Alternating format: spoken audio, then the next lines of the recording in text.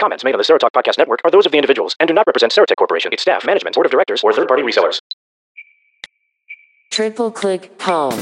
Hey, how's it going, everybody? Welcome to another episode of Triple Click Home. This is number 28, so that's what? X, V, I. Is that enough I's? We got that? Lots of I's. Yeah, how appropriate for it being Triple Click Home 28. A lot going on. I'm JJ Meadow. Glad to be with you. I'm XS Anna. And I'm Steve, Talking Droid, or www.comprom.co.uk. Got a lot going on. This time coming up, we have an interview from Jamie regarding a new app that'll help you with your Braille contractions, especially for as we transition to the UEB. You down with UEB? Yeah, you know me. That's all coming up. A lot in the in our feedback this time, and also just we're going to talk a lot about iOS 7.1. In fact, why don't we just go right into that? iOS 7.1, and it's already on millions and millions of phones out there. The latest version of Apple's operating system has been anticipated for a while. No more screen lock.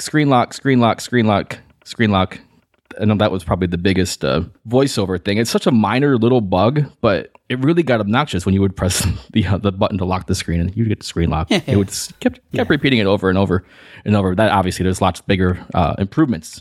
In fact, AppleVis has a list of all of the improvements to iOS 7.1, and there are some new things in terms of low vision. But most of the voiceover stuff seems to be bug fixes, which is nice because, you know, the swipe order needed some tweaking here and there in certain areas. Like the volume bug was a big one.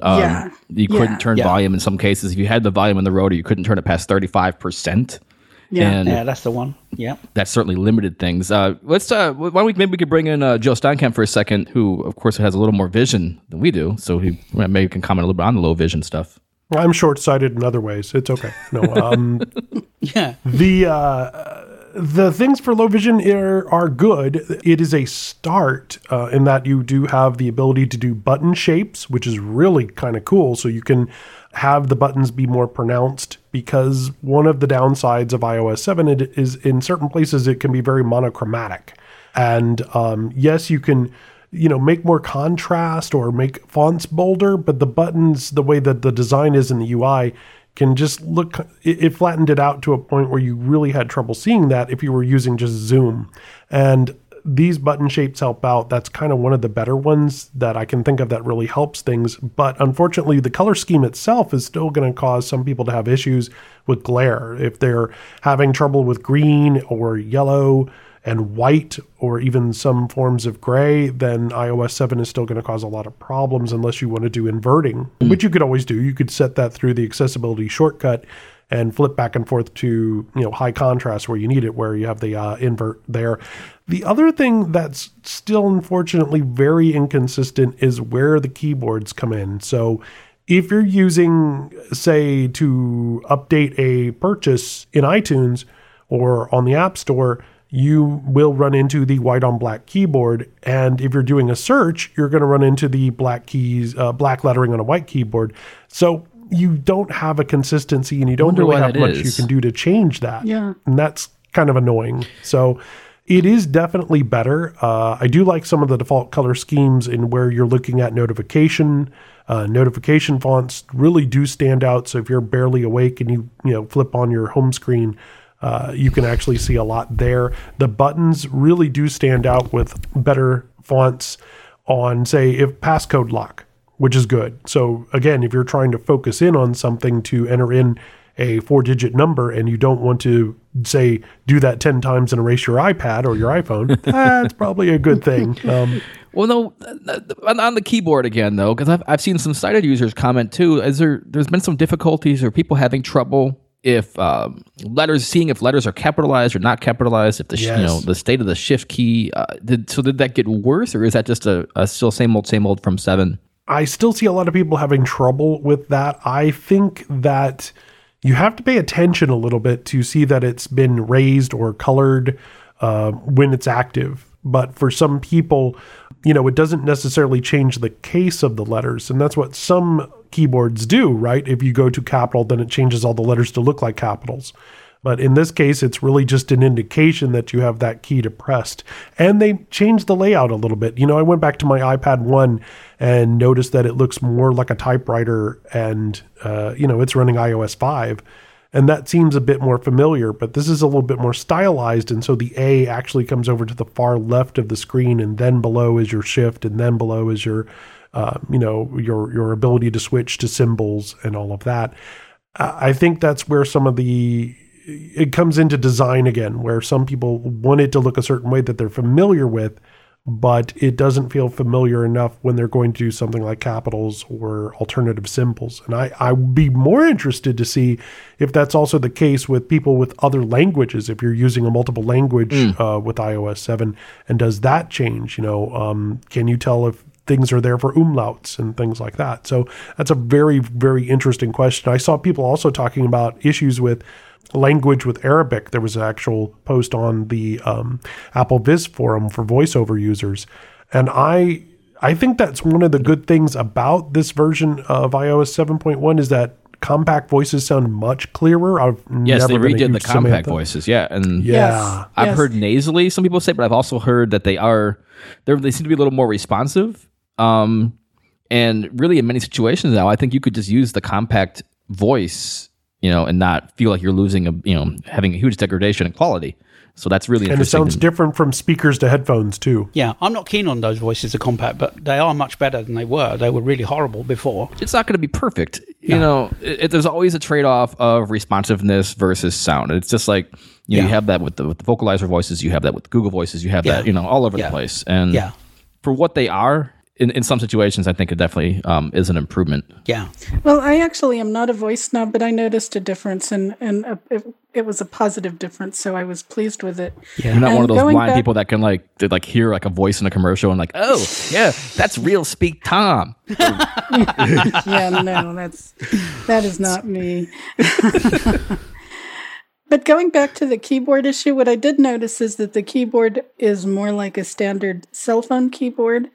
It reminded me more of my Android keyboard, but also of the physical keyboard I had on my Windows smartphone. The way the letters are laid out, one over the other, and the positioning of the keys. I noticed that because I'm a big Explorer person. And so I have a really clear sense of where the keys are physically on the screen. And so I think that, going back to what Joe was saying, in earlier versions, the keyboard was a little more like a typewriter keyboard, whereas now it's more like a stylized phone keyboard. There's a lot, and the Apple Viz post we linked to, they do a really good job of, there's a lot of big and little bugs, over 25 of them. Yeah. In this, so we talked about some of the major ones. There's a lot more little things here and there that may or may not affect you. Well, and there are those little bugs that would, if it's an app you use a lot and a particular feature you use a lot, it would just drive you nuts. Yeah. So iOS 7 comes out in September of last year, and 7.1 came out in March of this year. And, there's the good and bad. There's a lot of advantages of having the integrated speech and braille experience with VoiceOver, but then, sometimes having to wait 6 months for a simple bug to be fixed, I could see how that would be annoying to some people. There are also bugs. There is a bug in 7.1, which with Bluetooth keyboards, where you type something in an edit box, like a tweet, you send the tweet, you go to another edit box to type, and it doesn't echo back what you're typing. And then it also doesn't, it puts in random characters sometimes. Jonathan Mosen actually demonstrates that on an Audioboo. And he said if you're a big user of Bluetooth keyboards, you might not want to upgrade to 7.1 yet, because that does need fixing. And when it's fixed, when it comes back to working, it stays working for quite a time. But nobody can seem to reproduce it as a pattern, Right. Yeah. Right. Lots of people have already, by the time you're given this warning, though, just in the first day, just in the first day you had, 6% of all iPhone users by the first day, and I've seen up to 12%, depending on where you look, in the first couple days. And that's pretty fantastic. That's amazing. Yeah. Yeah, my wife Angie had an error when she tried to update over the air, and the 5C would not update over the air. It just said, an error has occurred. Checking for updates. Cannot update. An error has occurred. Checking for updates.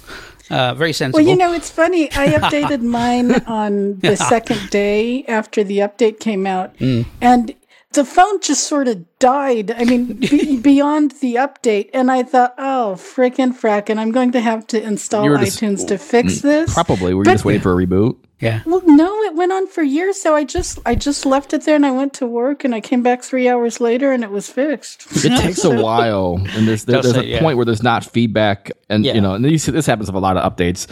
I know this because way too many people were tweeting their update progress. Yeah, yeah. Thank you all for doing that. That really was appreciated. Not no, but this was above and beyond that. It was like dead for like 3 hours before I went to work. Well, we had to do itself Angie's up. with iTunes. It just would not update. Mm-hmm. We had to do it with iTunes in the end. Yeah. No, but and that was a worked out. 5C. That was a 5C. Yeah. Wow. My 5S updated with no problems. So did Angie's iPad Mini, and so did Angie's iPad 2. Well, but the good 5C news wasn't about the having 5C is if her 5C doesn't work, there's millions more 5Cs just sitting around in warehouses all over the world Yeah, there is that you can get.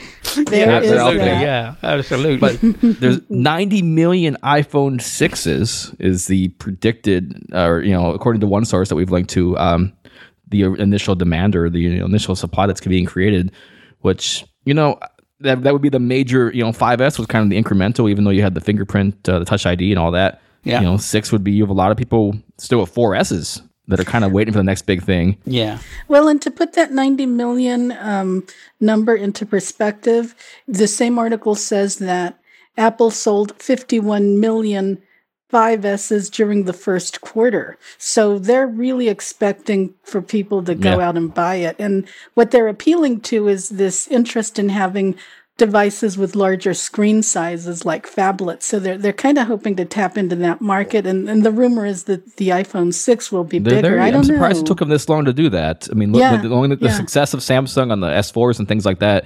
It's definitely... They're gonna have to. They're gonna have a ton of 5Cs to dispose of. So maybe they run out of maybe they do kind of what they do with the 5. You kill the 5S because they're gonna run out. You make the 5C like the basic model, lower the price a bunch because it was overpriced. Yeah, and make the 6 your high end 5-inch phone. Maybe that's the way to go. Yeah. The other thing that surprised me about the iPhone is it took them years to make them different colors. Angie wanted the iPhone 5C because she could get a pink one. Well, yeah. People do want coloured phones for some reason. Yeah. Yeah. Well, they're a They have little more eyes, Steve. personal. And other features that the iPhone 6 is expected to have are a better camera, wireless charging, and a faster processor. But, this is all speculation, so we don't know. Every new phone has a better camera and a faster processor. Oh, yeah. Yeah. I could have speculated that. Yeah. Well, yeah. But Apple haven't adopted wireless charging yet, and I'm not sure they will, really. You wonder like if are they waiting for a different standard? Yeah, because they haven't jumped on. So you never know. Sometimes with these new technologies, sometimes they jump on them and they get way ahead of them. And sometimes they kind of wait and see until everyone else has done it. And then they go their own sweet way, with the Lightning, connector, and then the 30-pin connector before that.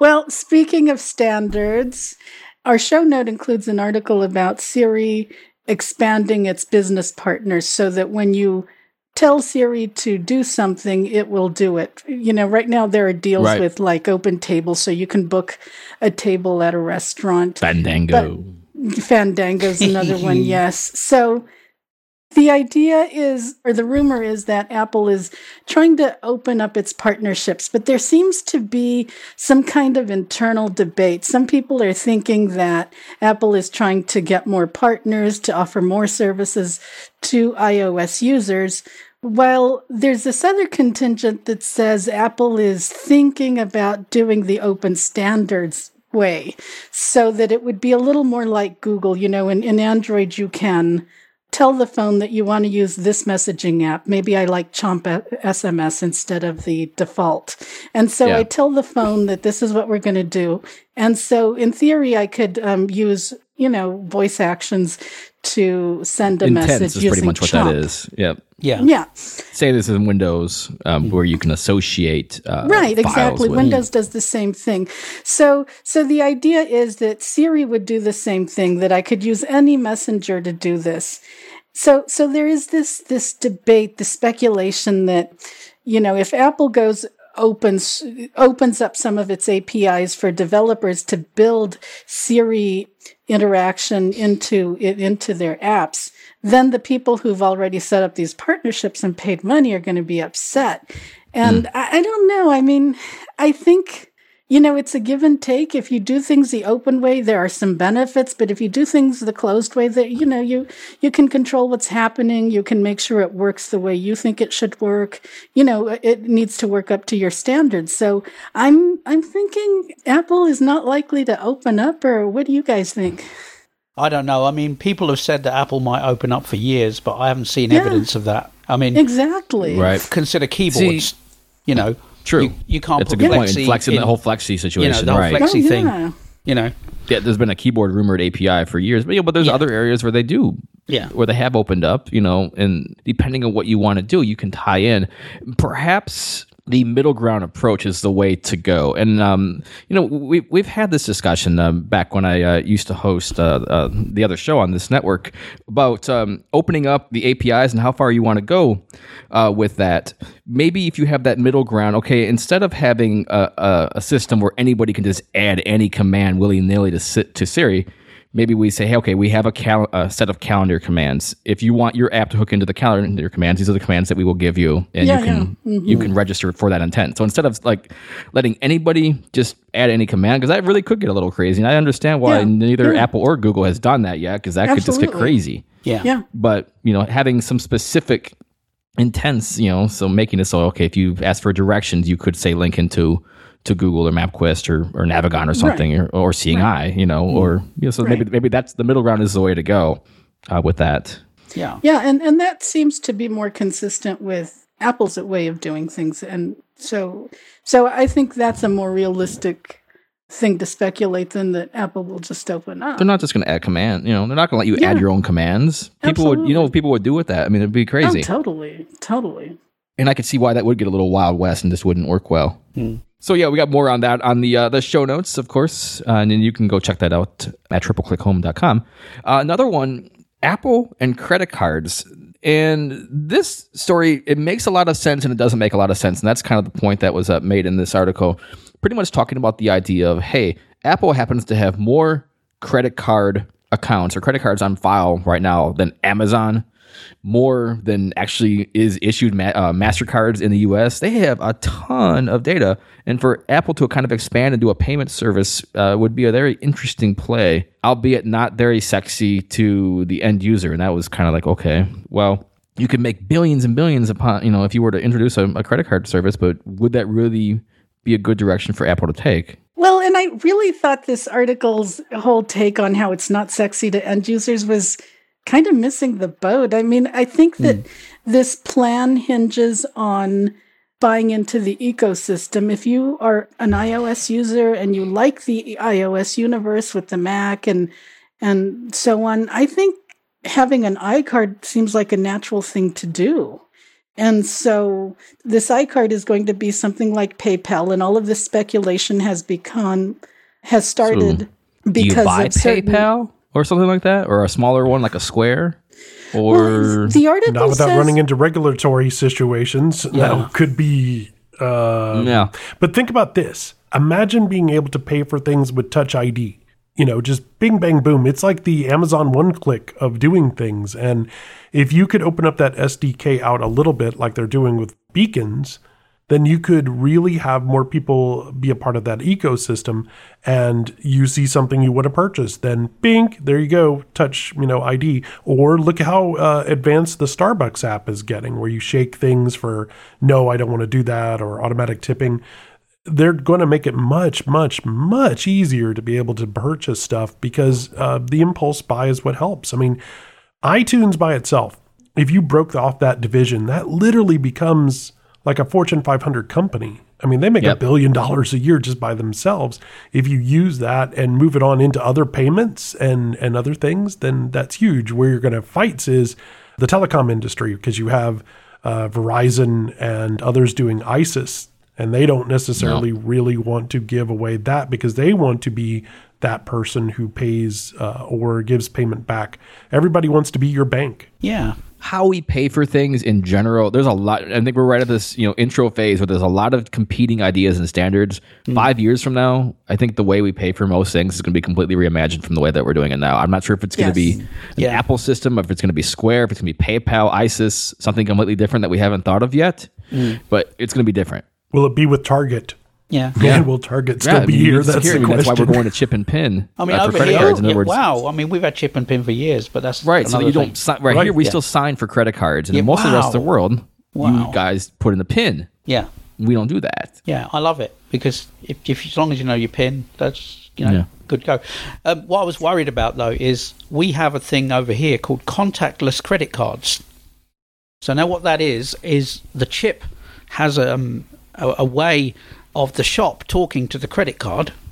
They then take the payment from the credit card without you touching anything. So they basically scan the credit card if it's close. And so what's happening is you have your one contactless credit card in your wallet and your other one in your hand, which is the one you want to use, and both of them get charged.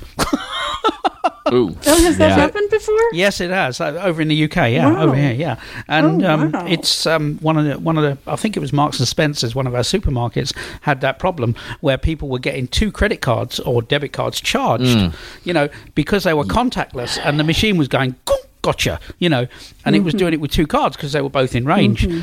So those kind of things have to be worked out because people have got two phones. I think you have to approve. Yeah. What if you and your wife are both standing there? Yeah, right. And then that's we laugh at it, but that is serious stuff. That's going to have to be worked out. Yeah. Well, but the other problem, the thing that I think isn't sexy as a consumer is that I really hate having a million ecosystems. I have an ecosystem for Kindle, one for Microsoft, one for Android, one for Apple. And I don't want to give my credit card to each of them. So, and I don't want to have my documents on all of them. So I use Dropbox, which is multi-platform. I use PayPal, which is accepted pretty much anywhere because I want to avoid the ecosystem trap. And so I think that's more of a concern. I mean, people who are in the ecosystem and love it will buy into this big time. But people who are a little suspicious like me aren't. And so I think that's... But I think there's going to be enough because, look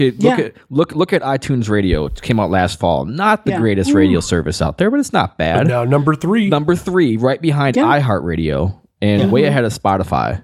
And, only Pandora is way ahead of it. So because you have the buy-in. And it's, of course, the cost of that goes into it. And some people are just buying the radio for the iTunes match. They aren't really caring about the radio.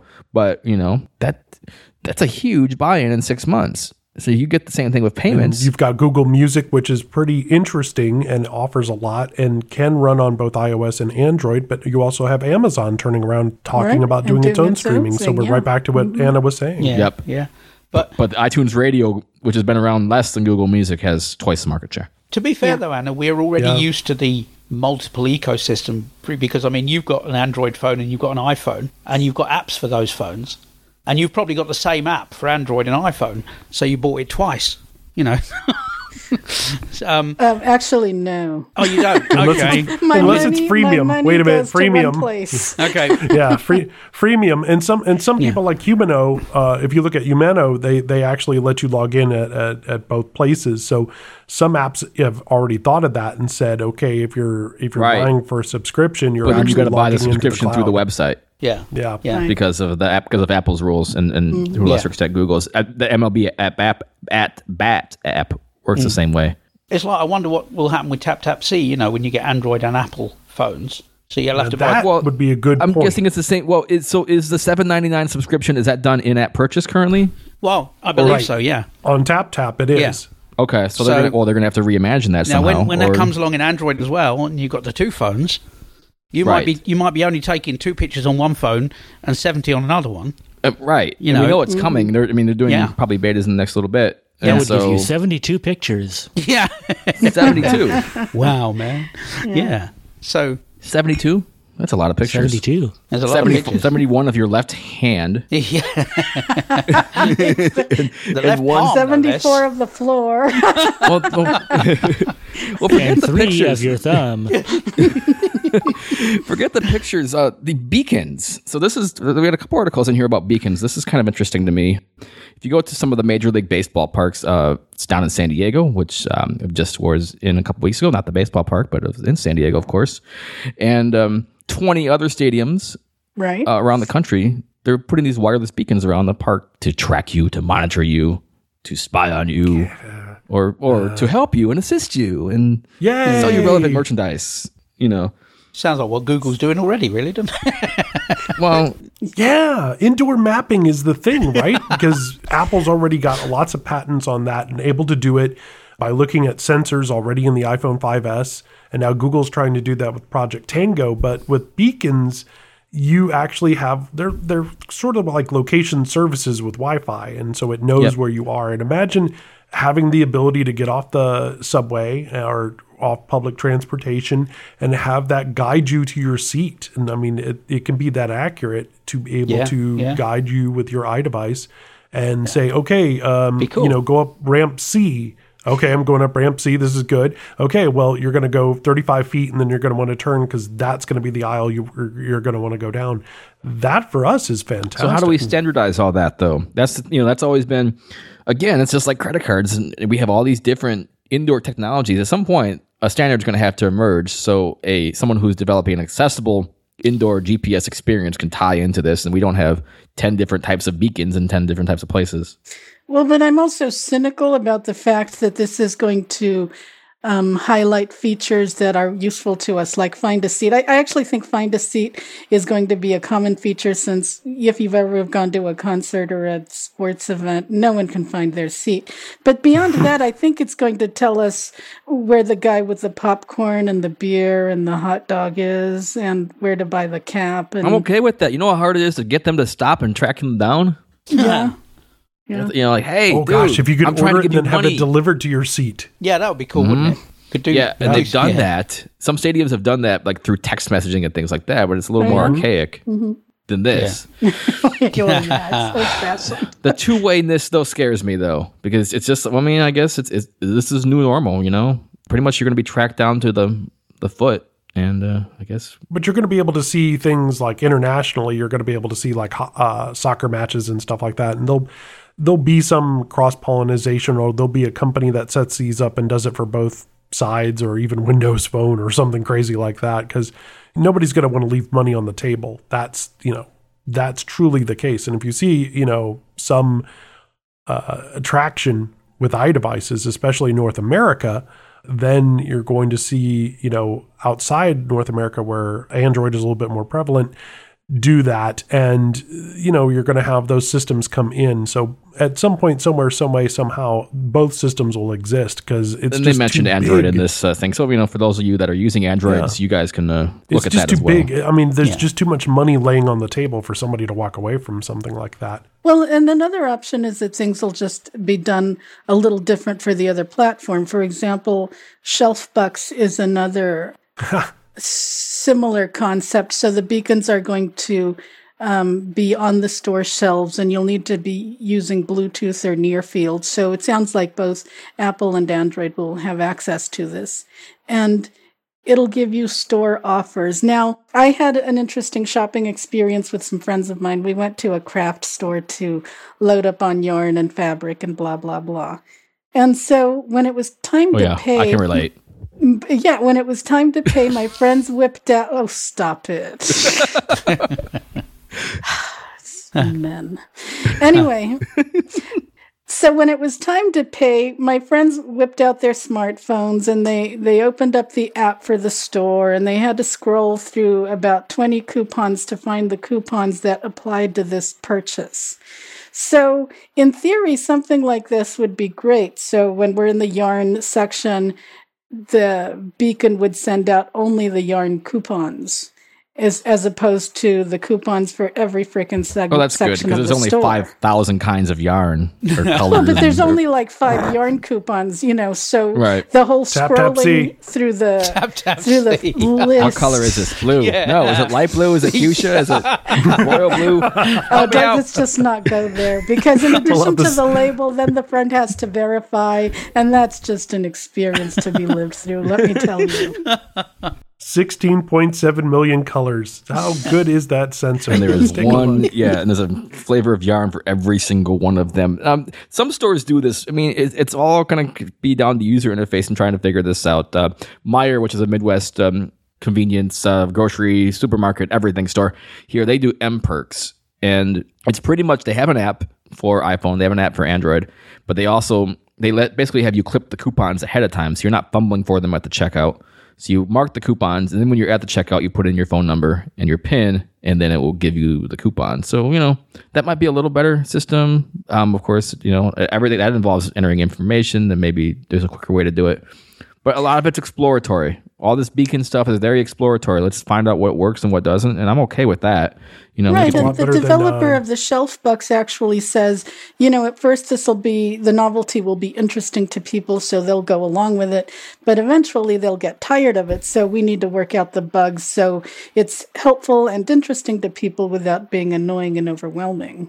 Well, do you remember the experiments that Walmart did with RFID? They tried RFID the first time because they wanted somebody to be able to just walk through the aisles and be able to take inventory. So they wouldn't have to, sit there and look at each one and count each one and all of this. So they really pushed for the companies that sold products through Walmart to have RFID tags. What they found was that it was somewhere between 35 to 65% inaccurate. Oh, wow. So they played with it and they tried it, but this would be better in a lot of ways because the technology has gotten smarter and certainly the devices that people would use are smarter. And again, we're back to making it easy, making it really quick for you to grab that stick of gum before you walk out the door. And that's what it is. I mean, how many of us have gone, 99 cents, I could do that. Yeah, it's on sale. Well, I may never use this app, but it's on sale, Right. Yeah, exactly. I did that with Flexi. I saved money. No, you didn't save money because you bought it. Exactly. The logic is all messed up there, but there you go. Lots of stuff about iBeacons there in the show notes. So go check that out. We got a lot more coming up on episode 28 of Triple Click Home, including a story about Apple and a lawsuit. What?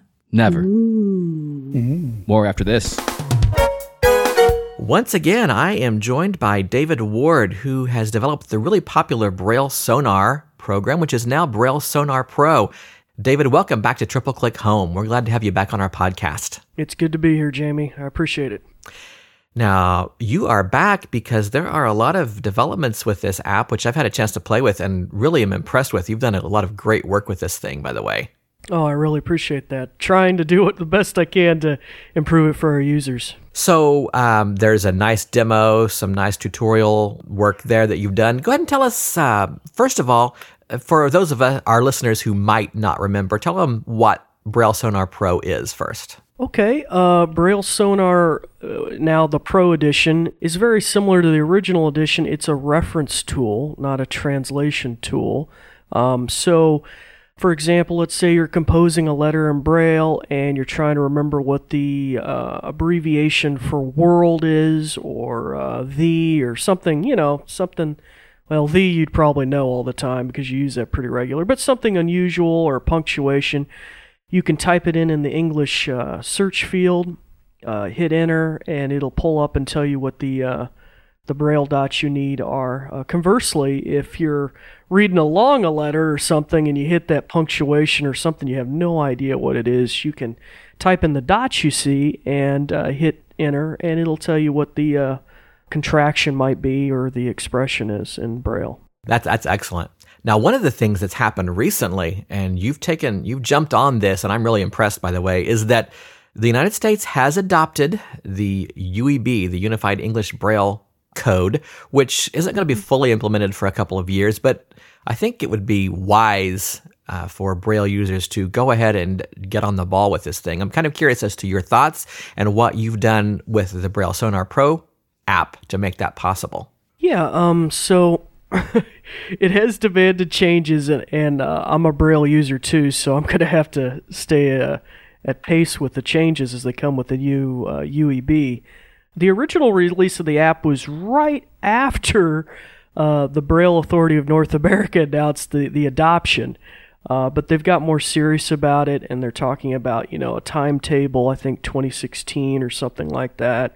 And so I got right on board talking to ICEB, the International Council on English Braille, talking to some of their staff about implementing it, and they were very helpful in providing spreadsheets and databases that map what symbols go with what dot layout, and sections of their rule books that talk about how it's to be used. And so I tried to integrate all that I could into the app so that you can get an idea of how the new Braille code works, and even do a side-by-side comparison. Yeah, I really like the fact that you link to the manual. That is the rules. Mm-hmm. That's really helpful. Yep. Yeah. I'm kind of curious as to your thoughts, because when I first looked at UEB, I thought, oh, wow, okay, this is simple because a lot of the oddities in the old Braille code are gone. That is true, but at the same time, they've introduced a lot of new signs to help Braille readers be able to see print formatting a little more clearly. Oh, yeah. Certain things make tremendous sense, and to those who aren't familiar with UEB yet, the basics are still very sound. The alphabet, the numbers, a few things like that. Most of the contractions are very similar, but you're right, it can get...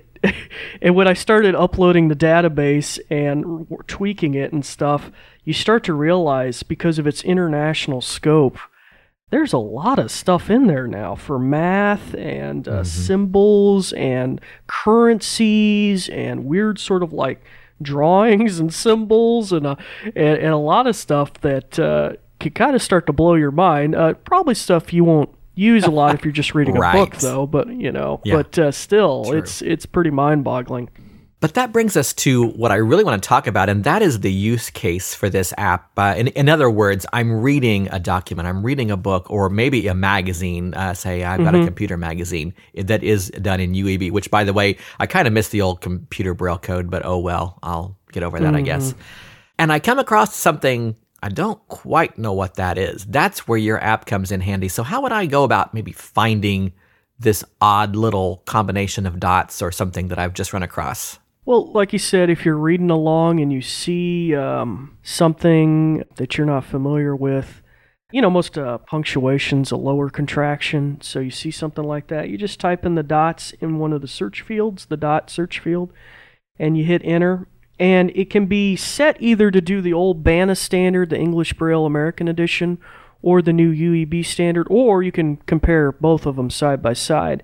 And as soon as you hit enter, you'll get your results, and it'll tell you, hopefully, what that symbol is, and you can continue reading your book just as you normally did, hopefully with a little more insight into that symbol now.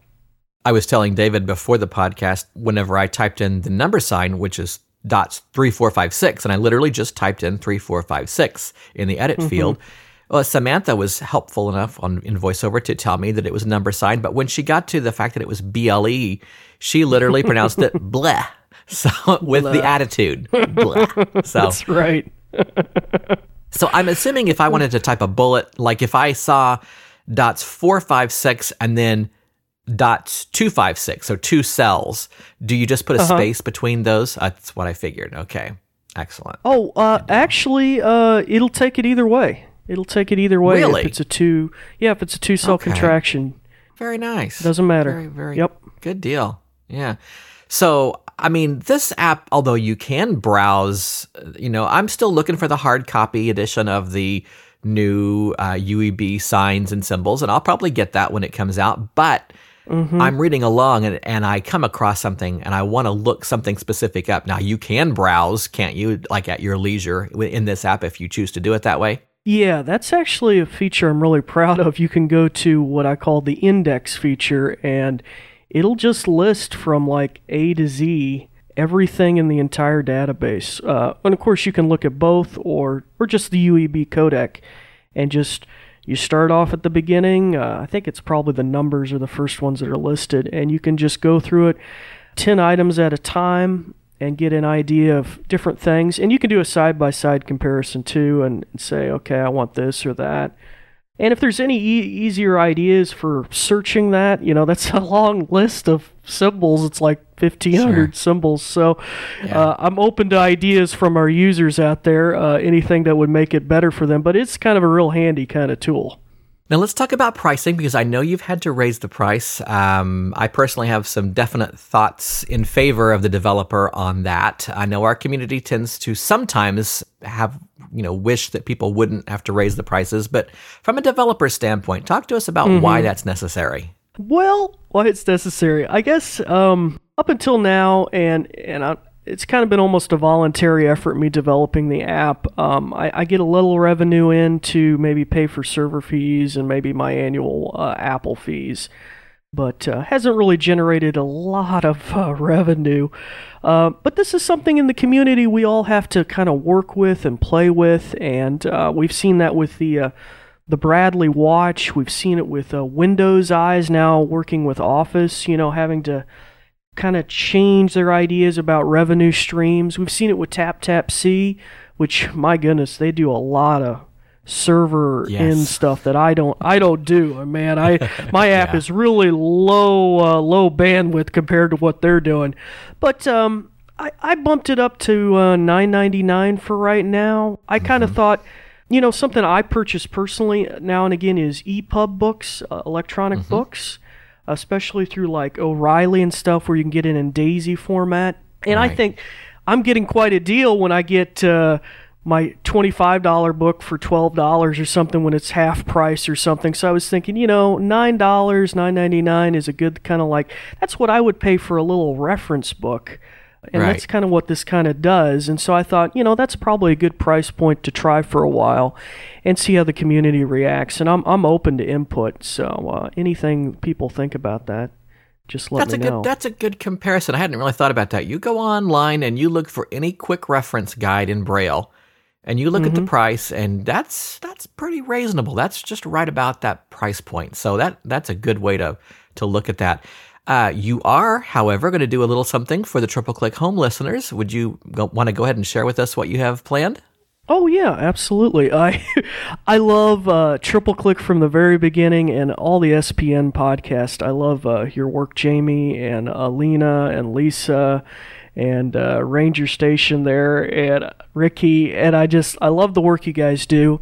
And so to promote the podcast and to promote the product, I'll do a 50% off for, at least 48 hours after the release of this podcast. So if you're hearing this now, then go over and pick it up. It's going to be $4.99. So maybe I'll even stretch it out a little bit. Who knows? Feel free to tweet me your thoughts. I got a new Twitter handle, Braille Sonar, at Braille Sonar for the app. And so just let me know what you all think. And I even tweeted, I think it was a week or so ago, an application for some developers and different people that have input or professionals in the industry. Just apply, and I'll be happy to maybe send you a demo code too, even after the promotion is done with. So just let me know. I want to get some feedback about how we can make the app better, what we can do. Well, we'll definitely promote that on Twitter for you and with you, and I would encourage those in the community. David is extending something to us, so let's go ahead and support him, and let's trust me, you're going to need it. If you're a Braille reader, this is coming, and you just might as well take your head out of the sand and kind of tighten up your belt and deal with it. So this is a good way to approach that, I can promise you. Yeah. Oh yeah. It's we got to get on board, man. We got to figure out how to, the books are going to be changing, everything's going to be changing, and I suspect it's going to be gradual. So you're not going to wake up one day and find it all. It's like, oh, okay, this magazine's using a little bit of UEB here. Yeah. Okay, yeah. Yeah, and I mean, I'm sure Triple Click has an international audience as well, and they've already been using it, in Australia and the UK and New Zealand, and so they're ahead of us a little bit. But still, I mean, after you've been learning how to read something for so many years, you gotta look back every once in a while and say, okay, what is this I'm reading? Yep. Yeah, exactly. Well, David, I'd like to thank you for taking the time to visit with us today on the podcast. I'd like to thank you also for the promo code that you're extending. Let's let people know one more time how they can get a hold of you, all the social media, web content, all that you want to give us. Okay, sure. So you can reach me at the Twitter account at Braille Sonar, all one word. They're kind of jammed together, and Of course, the main corporate site is atyourfingertips.biz, B-I-Z, in particular /apps if you want to find out more about Braille Sonar. My personal account is where most people have been hearing about all this stuff and where we've talked, Jamie, and that's at CertDoctor on Twitter. But I have an email account too for the project, BrailleSonar@gmail.com. Any feedback the community would like, and feel free to pick up the app when it's on discount. And if you can't get it at that time, or you hear this a little late, and you're in the industry, shoot me an email. Maybe I can send out a promo code or something like that. Just love to hear more feedback about, and I really want to encourage Braille literacy, because Braille's just awesome, and it has its place in so many places, and it really... I mean, what would we do without it? I mean, it's right. We really need it, especially for certain things. You just can't get by, like you said. You're going to read along and blah, Yeah. You get the BLE and you have no idea what you're reading. So Braille really helps us bridge that gap. Yeah. Indeed, it does. But I really appreciate being able to talk to you, Jamie. It's awesome to be here on the podcast. Well, you got a great app there, and I wish you the best. Oh, I forgot to mention one thing. Okay. It's Braille Sonar Pro, so that implies there will be a Braille Sonar Lite. And so that's in the works, and hopefully in the next couple of weeks I'll get a Lite edition out. It won't have all the full feature set, but it'll be a lot cheaper, and that way people can get acquainted with the app and at least maybe have a really cheap reference guide available as well. So that's coming. Very nice. Well, I'm glad to hear that as well. For the Triple Click Home podcast, I'm Jamie Pauls, visiting with David Ward about Braille Sonar Pro.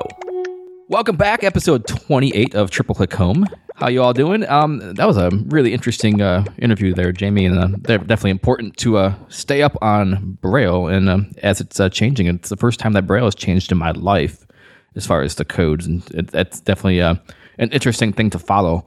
Got some more interesting news and a lawsuit, as I had alluded to earlier, involving Apple, not involving Samsung. Hey, there you go. This is nothing new, but it kind of comes out because it's now Apple and iPods. There is a lawsuit that was filed in Florida alleging that Apple's point-of-sale systems are not accessible to the blind. Because they don't have physical buttons, so you're not able to operate them in the store. And...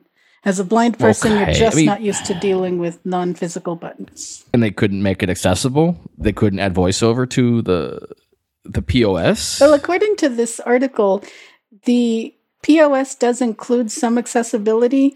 And the thing is, when I first started reading this article, I kind of poo-pooed it and thought, really? Grow up, But the more I thought about it, the more I think he might have a point.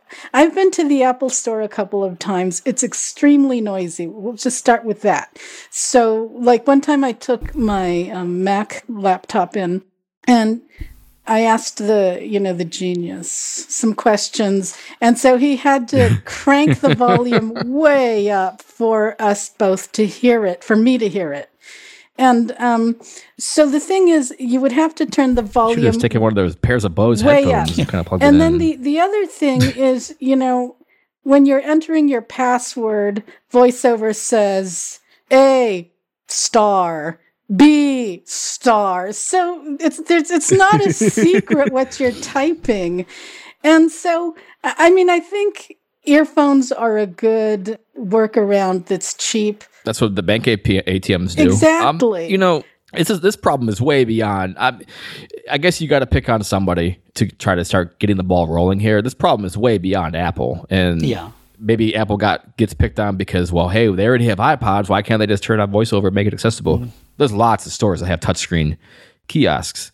And as we were kind of talking about earlier, Steve, you guys over in Europe, you guys enter pins for everything now on credit cards, we do. We right? have chip and pin. So nobody, unless you can opt out and sign, but you have to opt out. So normally you'd get a chip and pin card, and you just type in a 4-digit pin. So this is going to become more of an issue because lots of stores right now have the signature pads and we sign, and that's how we do it. But as we switch over to chip and pin here, which is going to happen and starting to the next year or two, that's going to, it's just going to have to be figured but JJ, out. it's very easy in Europe because they don't have touchpads. They have telephone-style keypads. So great. The card machine, you put your card in the machine, and it's a little portable machine.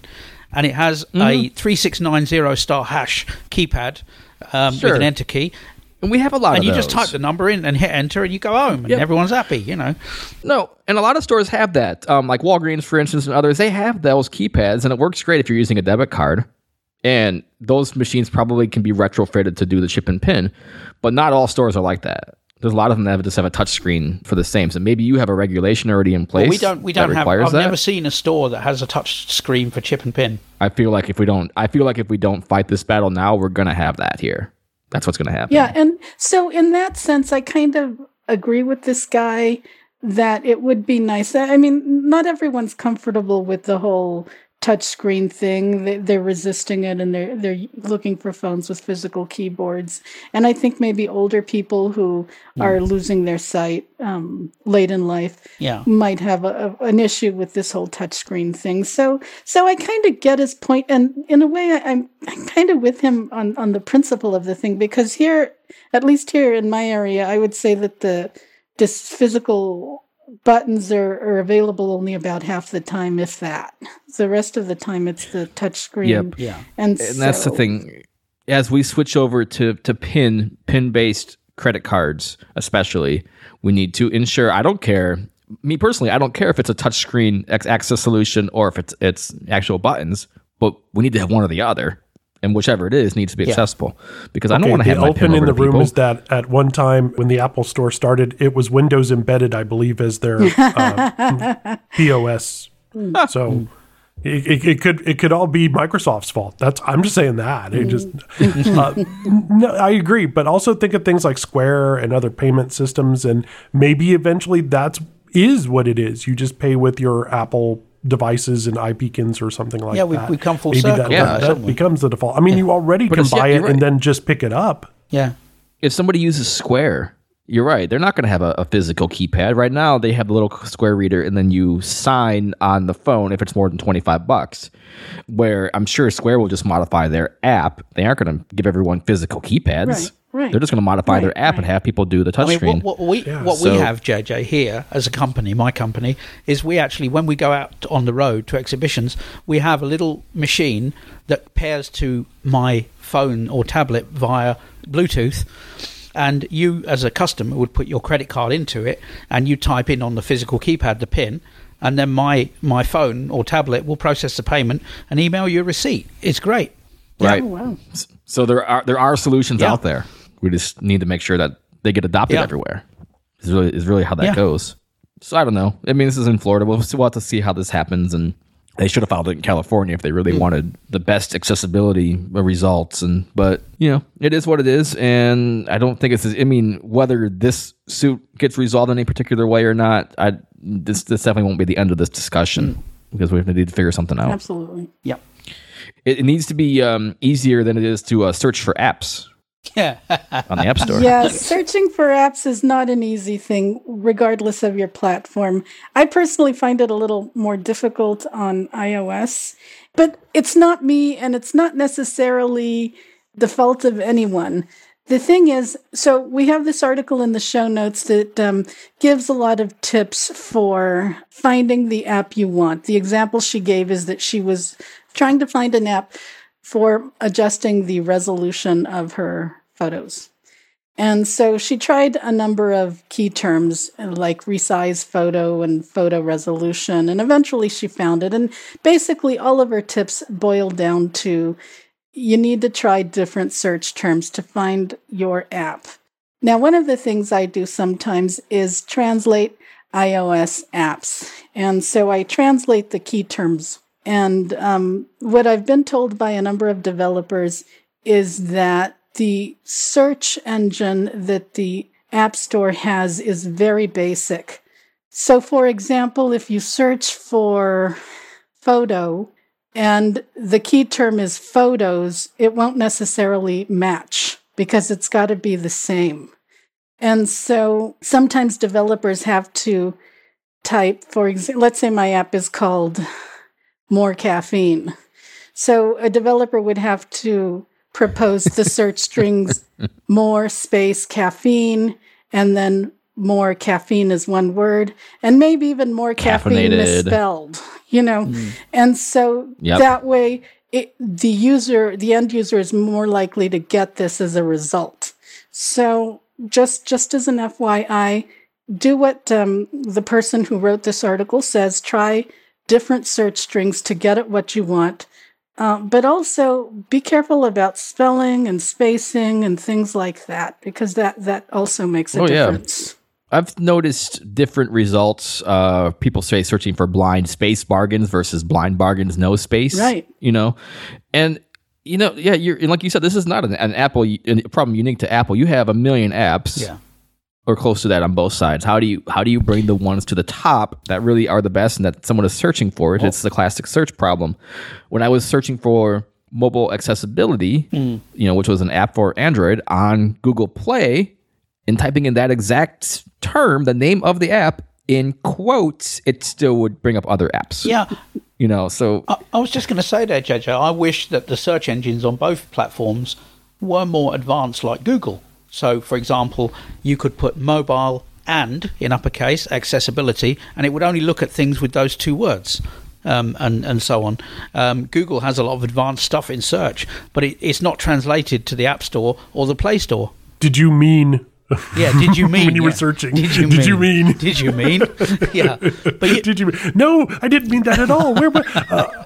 I looked up A Dark Room because everybody was talking about that. And it's a good game, actually. I could not find it in iOS search. It is just crazy on the iTunes store, and it just drove me nuts. Yeah. And podcasts can be that way too. If you look for certain things, just type in the word blind and see what comes up for the first time. Yeah. Like you were saying with blind bargains. I mean, it is very difficult to find relevant search. It's not that you can't always find it. Blind has always been a tricky search term, to be fair. Because you get poker and other stuff. Yeah. Right, poker and Windows. I found A Dark Room. I didn't have much difficulty finding that, I have to say. It's a good game, too.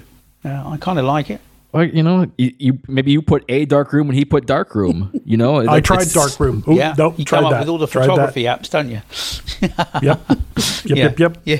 Get all the HDR stuff and the DSLR stuff. And that's a logical response, so I would expect that to see a Dark Room. Right. But this is why some companies like King, who makes Candy Crush Saga, tried to own the name Candy in the iStore and other stores. They wanted it to be the thing you would find if you searched for candy. Yeah.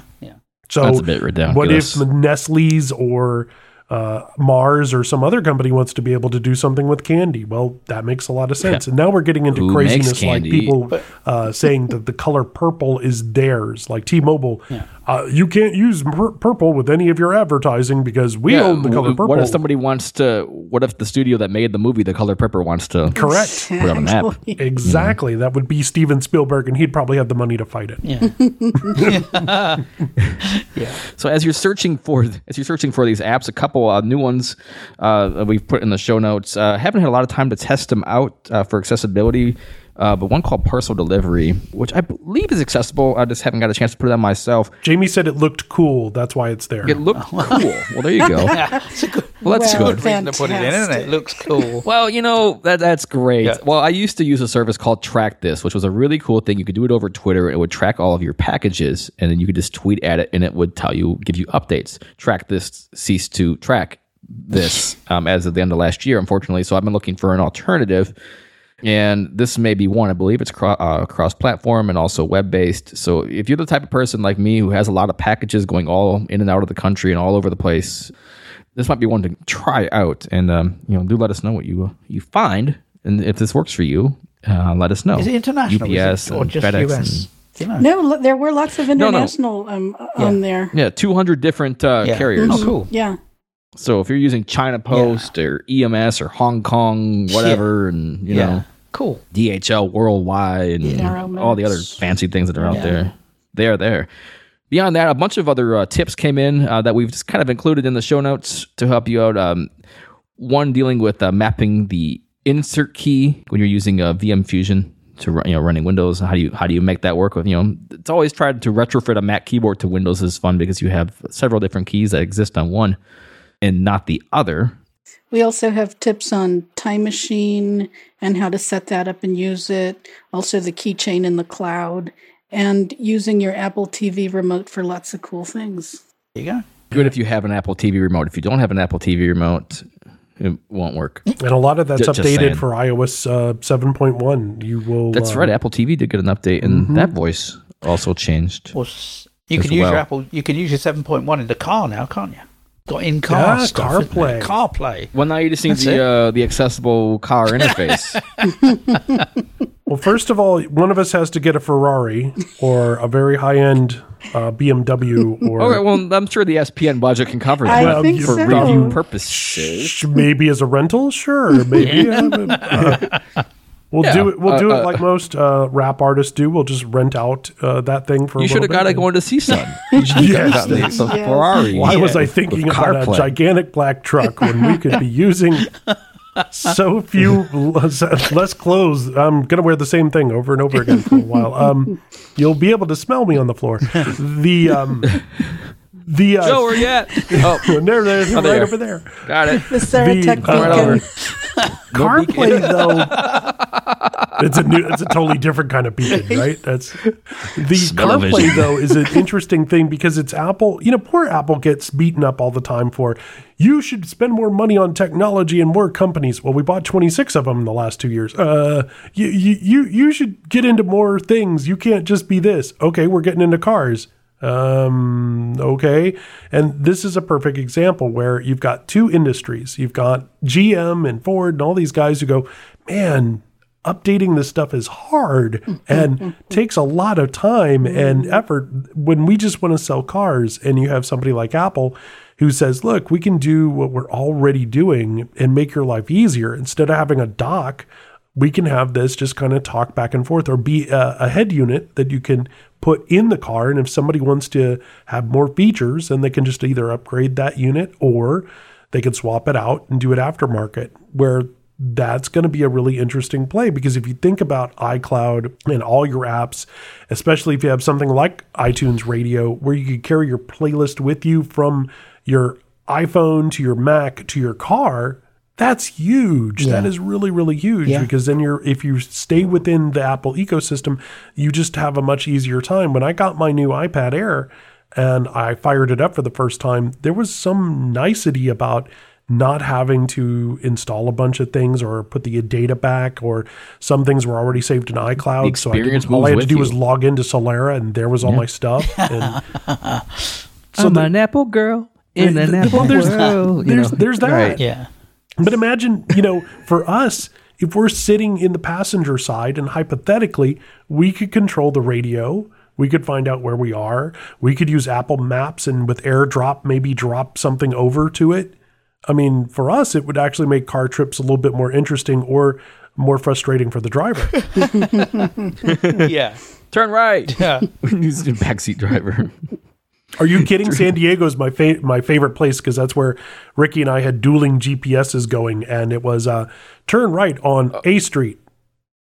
A street? What street? Which street? Why street? And then you sit there and you Navigon. It was A Street, as in the letter A Street. Yeah. No, that's what it is. Yeah. They have the letter. Yeah, pick a street. Pick just a start street, on That it. was good old Yeah. San Diego. Yeah. Turn right. Yeah. Did it actually say A Street It though? Because it would have did been even actually better. say A Street. Because if it would have just kind of turn right on a street. Yeah. Sometimes Turn on right TTS on does A that. Street. Sometimes it Yeah. does, yeah. Yeah. That would have been even funnier. Yeah. Just choose one. Don't There use you the go. sidewalk. Yeah. Actually, we have OnStar in this latest vehicle that we're using, and my very favorite is, They still exist. oh, dude, yes. Yeah, they do. Oh, yeah. absolutely. I've interpreted calls for OnStar. They do. And theirs are funny because then it's, when possible, make a legal and safe U-turn. Yeah. I was like, Wow. well, not only did you have to tell me legal, but I need to be safe when doing it. Oh, good. That's a lot of requests. That Now I all want that one in direction. Sendero. I want that. Illegal.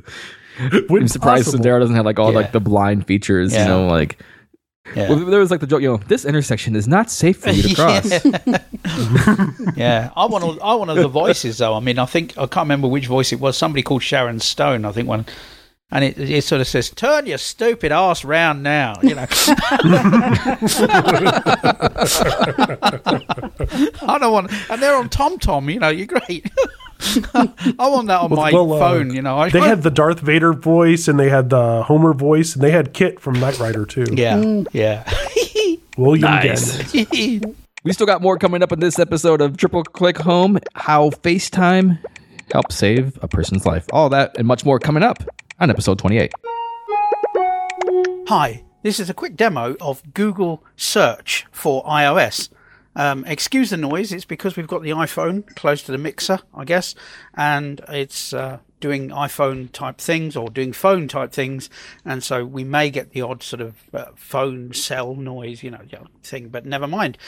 Anyway, this is a demo of the Google Search thing. I'm not going to demonstrate typing into it or anything like that, and I'm not going to demonstrate the cards. This is really to demonstrate Google Search on the iPhone. And ironically, it's faster than Siri. You'll see what I mean. The difference between Siri and Google Search is that Siri is more conversational.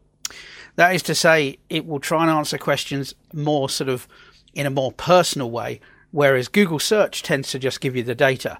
So, for example, you know, you might say how many yards in a mile, and Google will just give you the figure. And Siri will say, let me look at my sources and things like that. It will give you lots of, verbiage, as I call it, verbiage, which to me is unnecessary, but people like that. Some people like that. So let's have a look at Google Search. So I'm going to... Extras folder. Solar plane, a dark room, night terror sky.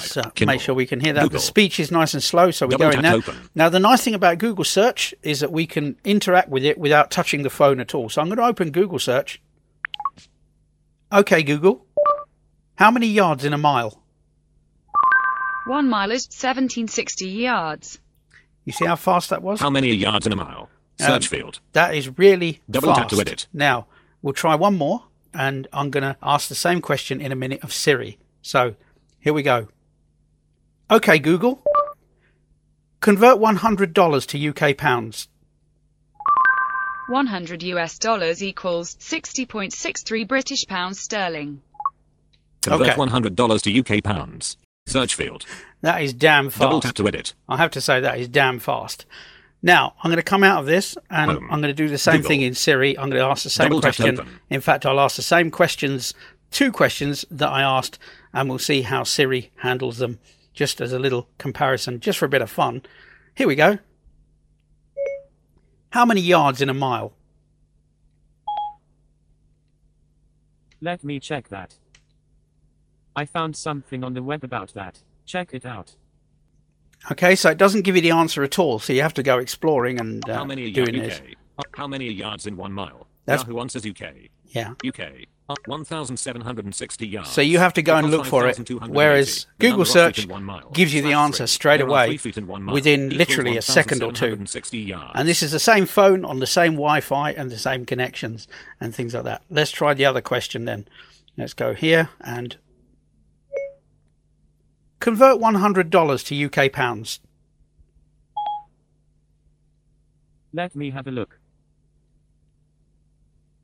100 US dollars converts to about 60.61 British pounds. Now, it did give you the answer on that one, so there's 2 different results you get from Siri. But with Google Search, you actually do get a very, very fast result, I find. But I just thought for this edition, I'd just do a quick comparison of the 2.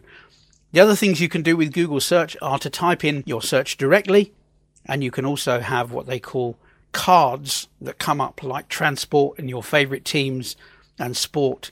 But I'm not going to demonstrate those today because I haven't really gone on into those with the iOS side. I just installed the Google Search and I was mightily impressed with it on the iPhone as well. It really is fast. I'm using an iPhone 5S and I'm using in the 2 results I used the same Wi-Fi, the same network conditions, and I recorded it live as it were as I'm talking to you. That's my demo for this time. Hope you've enjoyed it, and we'll catch you again soon. Google Maps is a GPS application that gives you turn-by-turn guidance as well as route information. Let's check it out. I've got Google Maps on my iPhone. Google Maps. Double tap to open. Google Maps. Skip button. This app was recently updated. Make it your map. Sign in to save time with access to past searches, favorite places, and improved recommendations. And below that is my Gmail account. I can choose it, or I can double tap a button for adding another account. So I'm going to select my existing account and double tap. Query. Search. Text field. Across the top of the screen we have 4 items. They are: Query. Search. Text field. If I double tap here, I can enter a destination. I can enter a specific address, or I can enter a place name like Starbucks. Directions. Button. Directions. If I tap here, I can set navigation to transit, bicycling, driving, or walking modes. View profile. Button. View profile. If I tap here, I can enter my home address, read a list of saved locations, and do a few other things. Menu. Button. If I double tap here, I can access app settings as well as other more visual interfaces like Google Earth. And at the bottom right, we may have compass mode or move to my location if location tracking is on. Okay, let's double tap the search edit field to search for Starbucks, which is where I enjoy using my Nexus 7 tablet while sipping a nice cold Frappuccino. Query. Search. Text field. Query. Text field. Is editing. Search. So there's a keyboard in the lower portion of the screen, but there's also a list of recent searches. Shop and Go. North Fowler Avenue. Our Lady of Mt. Carmel Church. View more recent history. Okay, let's enter Starbucks. S G T T A R B H U C K Search. Directions to Starbucks. 1 mile. Button. Very good, that is my nearest Starbucks. So I'm going to explore the screen to find out what else is there. Then I'm going to double tap that destination. Query. Starbucks. Text field. Results list. Button. Clear. Button. Menu. Button. Move to my location. Button.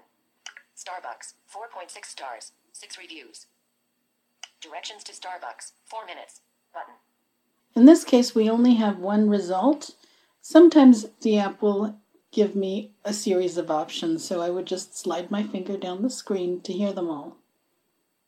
The main result is located at the bottom of the screen. Starbucks. 4.6 stars. 6 reviews. Okay, and if I slide my finger to the right, I get directions to Starbucks. Directions to Starbucks. 4 minutes. Button. Let's double tap there. Start navigation. Okay, the next screen has a lot of useful information. Across the top we have the various transportation modes. Selected. Driving mode. Button. Transit mode. Button. Bicycling mode. Button. Walking mode. Button. Cancel. Button. Back to previous screen. Right below that we have a few more options. Let's continue. My location. Button. My location, that tells me where I am. Swap start and destination. Button. Swap start and destination button. So if I were at Starbucks, I could look up this search and just swap the start and end points. Starbucks. Button. Starbucks, that's the location I'm searching for. Route options. Button. Route options. Other ways to get to the same Starbucks. Lower down the screen, we have the actual route. 4 minutes, 1.3 mile. Violey, Dayton, Avon, and Fowler Ave. So if I go via Dayton Avenue and Fowler Avenue, it'll take 4 minutes, assuming I'm going by car. And I can also start the navigation instructions. Start navigation. Okay, before I do that, I want to change the travel mode to walking. Walking mode. Button. Selected. Walking mode. Let's check the route information again. 26 minutes, 1.3 mile. Viary Dagenhaven den Fowler Ave. Ah, very good. Now it's going to take 26 minutes and it's 1.3 miles because I have to do some roundabouting. I actually have another route that I can take. It also appears on this screen. Let's find out. 32 minutes, 1.6 miles. Via Shieldshaven den Fowler Ave. So I could take the shorter route, which takes 26 minutes, or the longer route, which takes 30 minutes. To get to the list of directions, I'm going to double tap on one of these routes. Route from my location to, no. Okay, now I'm on the main route screen. I'm going to search for the icon that gives me the same time and route information. 26 minutes walking. Viary Dagenhaven den Fowler Ave. Okay, I'm going to double tap. Turn right onto Ifadora Ave, 302 feet. Now this is the screen that actually has the directions. What VoiceOver just announced is near the end of the route, so I'm going to start exploring at the top of the screen and listen to the directions. 26 minutes walking. Viary Dagenhaven den Fowler Ave. Walking directions. Beta. Use caution. My location. Head north on N Claremont A20 Dagenhaven, 463 feet. Continue on to E Dagenhaven, 0.4 miles. Continue on to Anne Shirley Ave, 305 feet. Turn right onto Ifadora Ave, 302 feet. Turn left onto Anne Fowler Ave, 0.7 miles. Destination will be on the left. Starbucks, 2170 Anne Fowler Ave. And it also gives me the full address with city, state, and zip. If I'm ready to set out, I can double tap the navigate button. Navigate button. Google Maps navigation is in beta. Use caution. Head north. On N Claremont A20 Dagenhaven. Adjustable. The first voice you heard was Lois, the voice of Google. After that, you heard VoiceOver. If you somehow miss the instructions, they're on the screen, so you can actually touch the screen. Head north on N Claremont A20 Dagenhaven. Very good. Now we're going to exit, since I don't feel like walking out yet. Back button. Starbucks, 2170 Anne Fowler Ave. And that's all there is to it. This is the sound of a brand new outdoor grill being hurled off a 20-story building. Now a stylish glass coffee table. An electric guitar. These are the things you could enjoy, all cast into oblivion. Because when you throw away money on wasted electricity, you throw away everything you could have bought with it. Visit EnergySavers.gov and get tips on how to save energy and money. Then do things like switch to Energy Star light bulbs or Energy Star appliances, and you could save hundreds of dollars a year. So this doesn't happen to the recliner you've had your eye on, or this to the treadmill on your wish list, or this to the shiny new bike your kid's been asking for. Saving energy saves you money. Learn more at EnergySavers.gov. Brought to you by the U.S. Department of Energy and the Ad Council. Welcome back, episode 28. We have a lot of feedback this time. There's several ways that you can leave us feedback. Please do so. You can email resources@serotalk.com. You can go to tripleclickhome.com and send us feedback that way. Also at tripleclickhome on Twitter. Or call the Blab line, 866-997-2522. 866-997-BLAB. Anna, what do we got? Okay, well, first of all, we have an email from Marcus. I like it. He's very engaged in the show. Very good. First of all, he wants to let us know that there are phone plans in other countries. He actually mentions quite a few, Ireland, Germany. So it sounds like their system involves contracts and plans as well for those who are interested. And for the subsidized phone model, right? Oh, yeah, so that, we have them over here. I mean, in the UK, so you pay so much a month and you get the phone virtually for free, but you end up paying about 4 times the price for the phone. But you pay for incoming calls. No, we don't.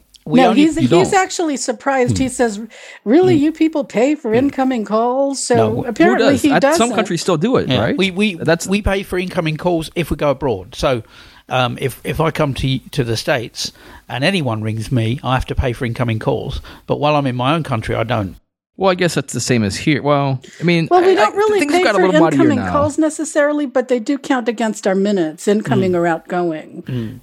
Right. And it always used to be that the cell phone plans in some other countries, they made a big distinction between incoming and outgoing.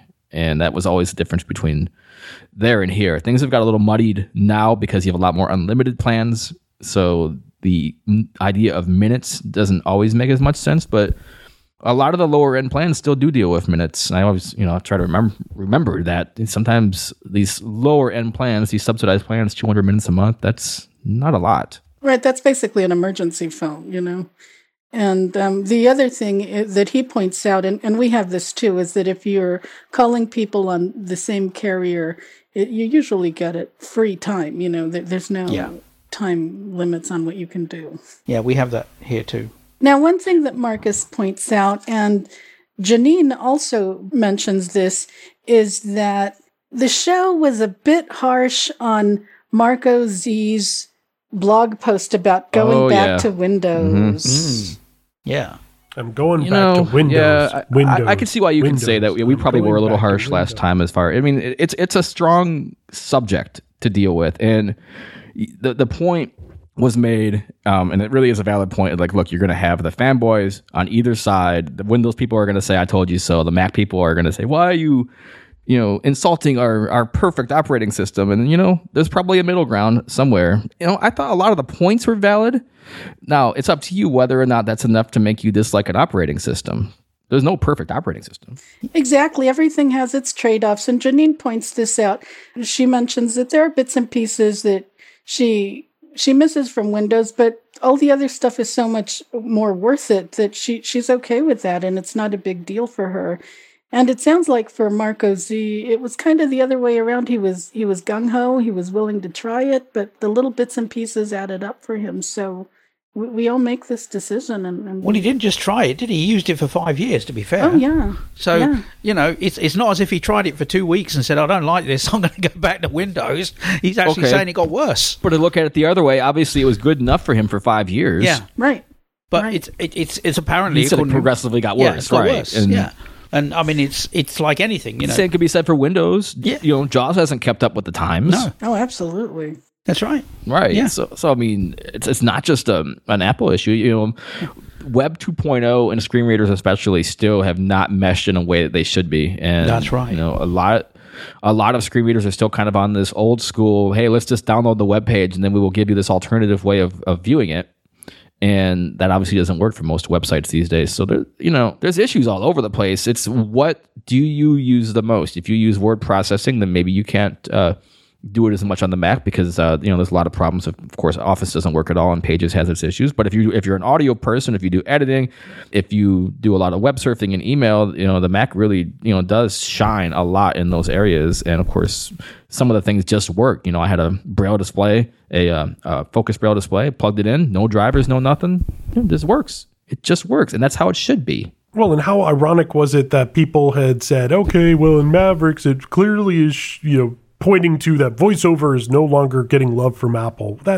That's crazy talk, but definitely. We heard some of the same things that have happened on Windows screen readers for years start to be lobbied at Apple. So I think you're right. I don't know that there's pleasing everyone or anyone in some cases. Some people are going to feel slighted no matter what operating system they're on. But hey, boot camp. Yeah. That's the ability that you can do. I mean, to go at it from the other side, doing a Hackintosh, no, right. Thank you. And look, people are talking about, hey, I write accessibility at apple.com and I get a canned response. Well, what do you expect to get? No major company is going to be, you know what? Thank you for that bug. We've logged it as report 3581 and we will have a fix for you within the next 17 days. You're not going to get that from any, even most adaptive tech companies aren't going to give you that. Correct. Because, hey, being on the other side of that and being someone who's programmed software, you have a lot of bugs that come in. Nothing is perfect, and you have to prioritize. And the last thing you want to do is promise somebody that something is going to be fixed by a particular date or in a particular version. Because if for some reason that doesn't work out,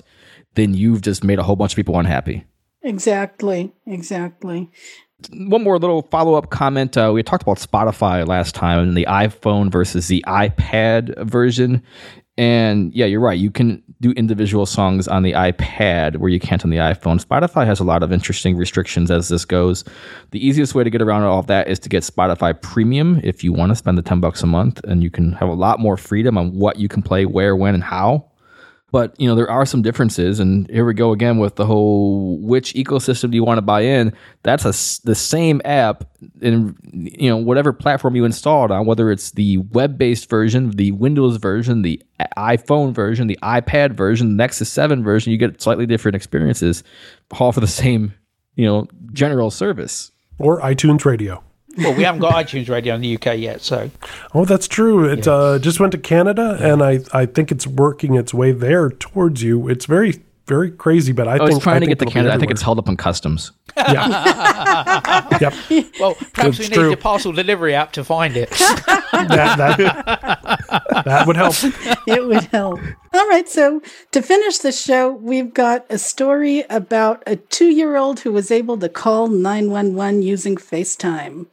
So what happened was that his mom was out stopping a fight between two dogs, and she got her finger bitten and it bled. Now, having owned dogs my entire life, I'm wondering why she didn't just use a hose to split them apart, but city people just don't know anything. Anyway, so she got her finger bitten, and there was blood all over the place. She tried calling 911, but the phone got all full of blood and covered in blood. And so she told her 4-year-old daughters to call 911, but they got grossed out with the phone.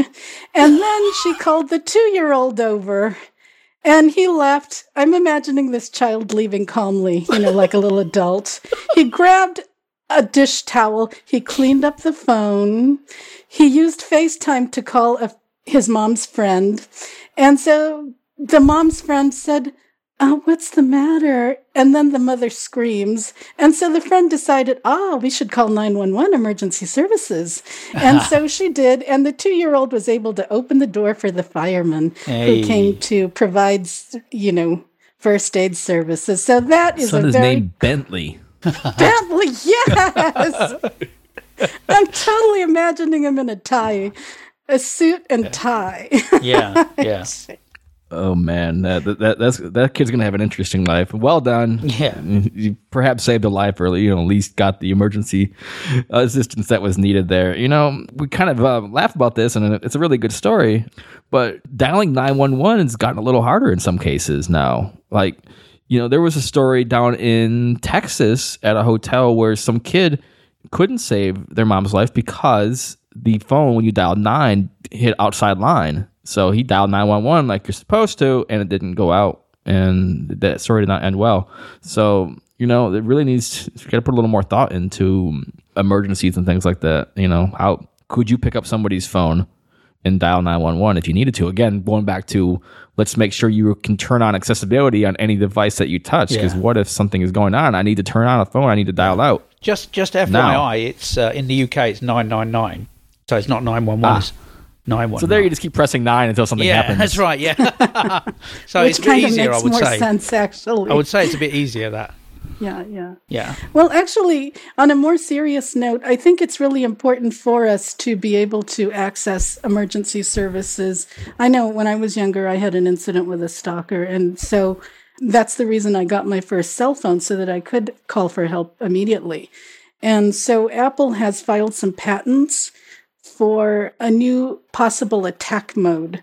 And I'm kind of curious about how this will work. It sounds like there will be different modes that you can have the phone sort of on alert so that you can shake it or touch it or lift your finger or maybe press the volume buttons in a certain way. I could see some situations for that. Like, say you're going in with a cab and, you're late at night in a cab by yourself in a new city, something like that. You might, just in case, you have that kind of ready to to activate just, if something were to happen. I mean, these are things to think about. You don't want to hit up your Siri as someone is trying to hurt you and call 911. That wouldn't be good. Because the way it's going to go is call 9. Actually, how I can imagine it goes like this: you say call 911, and Siri says, "I can't take any requests at this time." Exactly, we are offline. Right. Seen that one. Now searching for 911. Yeah. Did you say call 911? Yeah. No, we're not finding any nuns near you. So yeah. And so you're right. It's a story that we could joke about all of that, all the ways it could go wrong, but it definitely is something that should be figured out, especially as we transition to most households not having a landline phone anymore. It's becoming an issue for sure. For sure. Well, hey, it's been fun. Episode 28 in the books of Triple Click Home. Thank you all for listening. I do send us some feedback and let us know what you think of the special episode. We definitely can't wait to hear from you and via your iReports or the Blab line, or of course on Twitter and the website as well. So thank you so much for listening. I'm JJ Meadow. Lots of CSUN coverage, including the latest and apps and more over at Blind Bargains, blindbargains.com. And also some cool accessories for your iOS device, everything from keyboards to those talking batteries and much more over at atguys.com. I'm Access Anna. To find out more about my blog, check out the show notes. And I'm Steve Nutt of Computer Room Services, www.comproom.co.uk, where you can get similar accessories for iPhone and various keyboards and talking battery packs and all kinds of things like that. That's going to do it, folks. Thank you all for listening, and we'll see you next month. Bye-bye.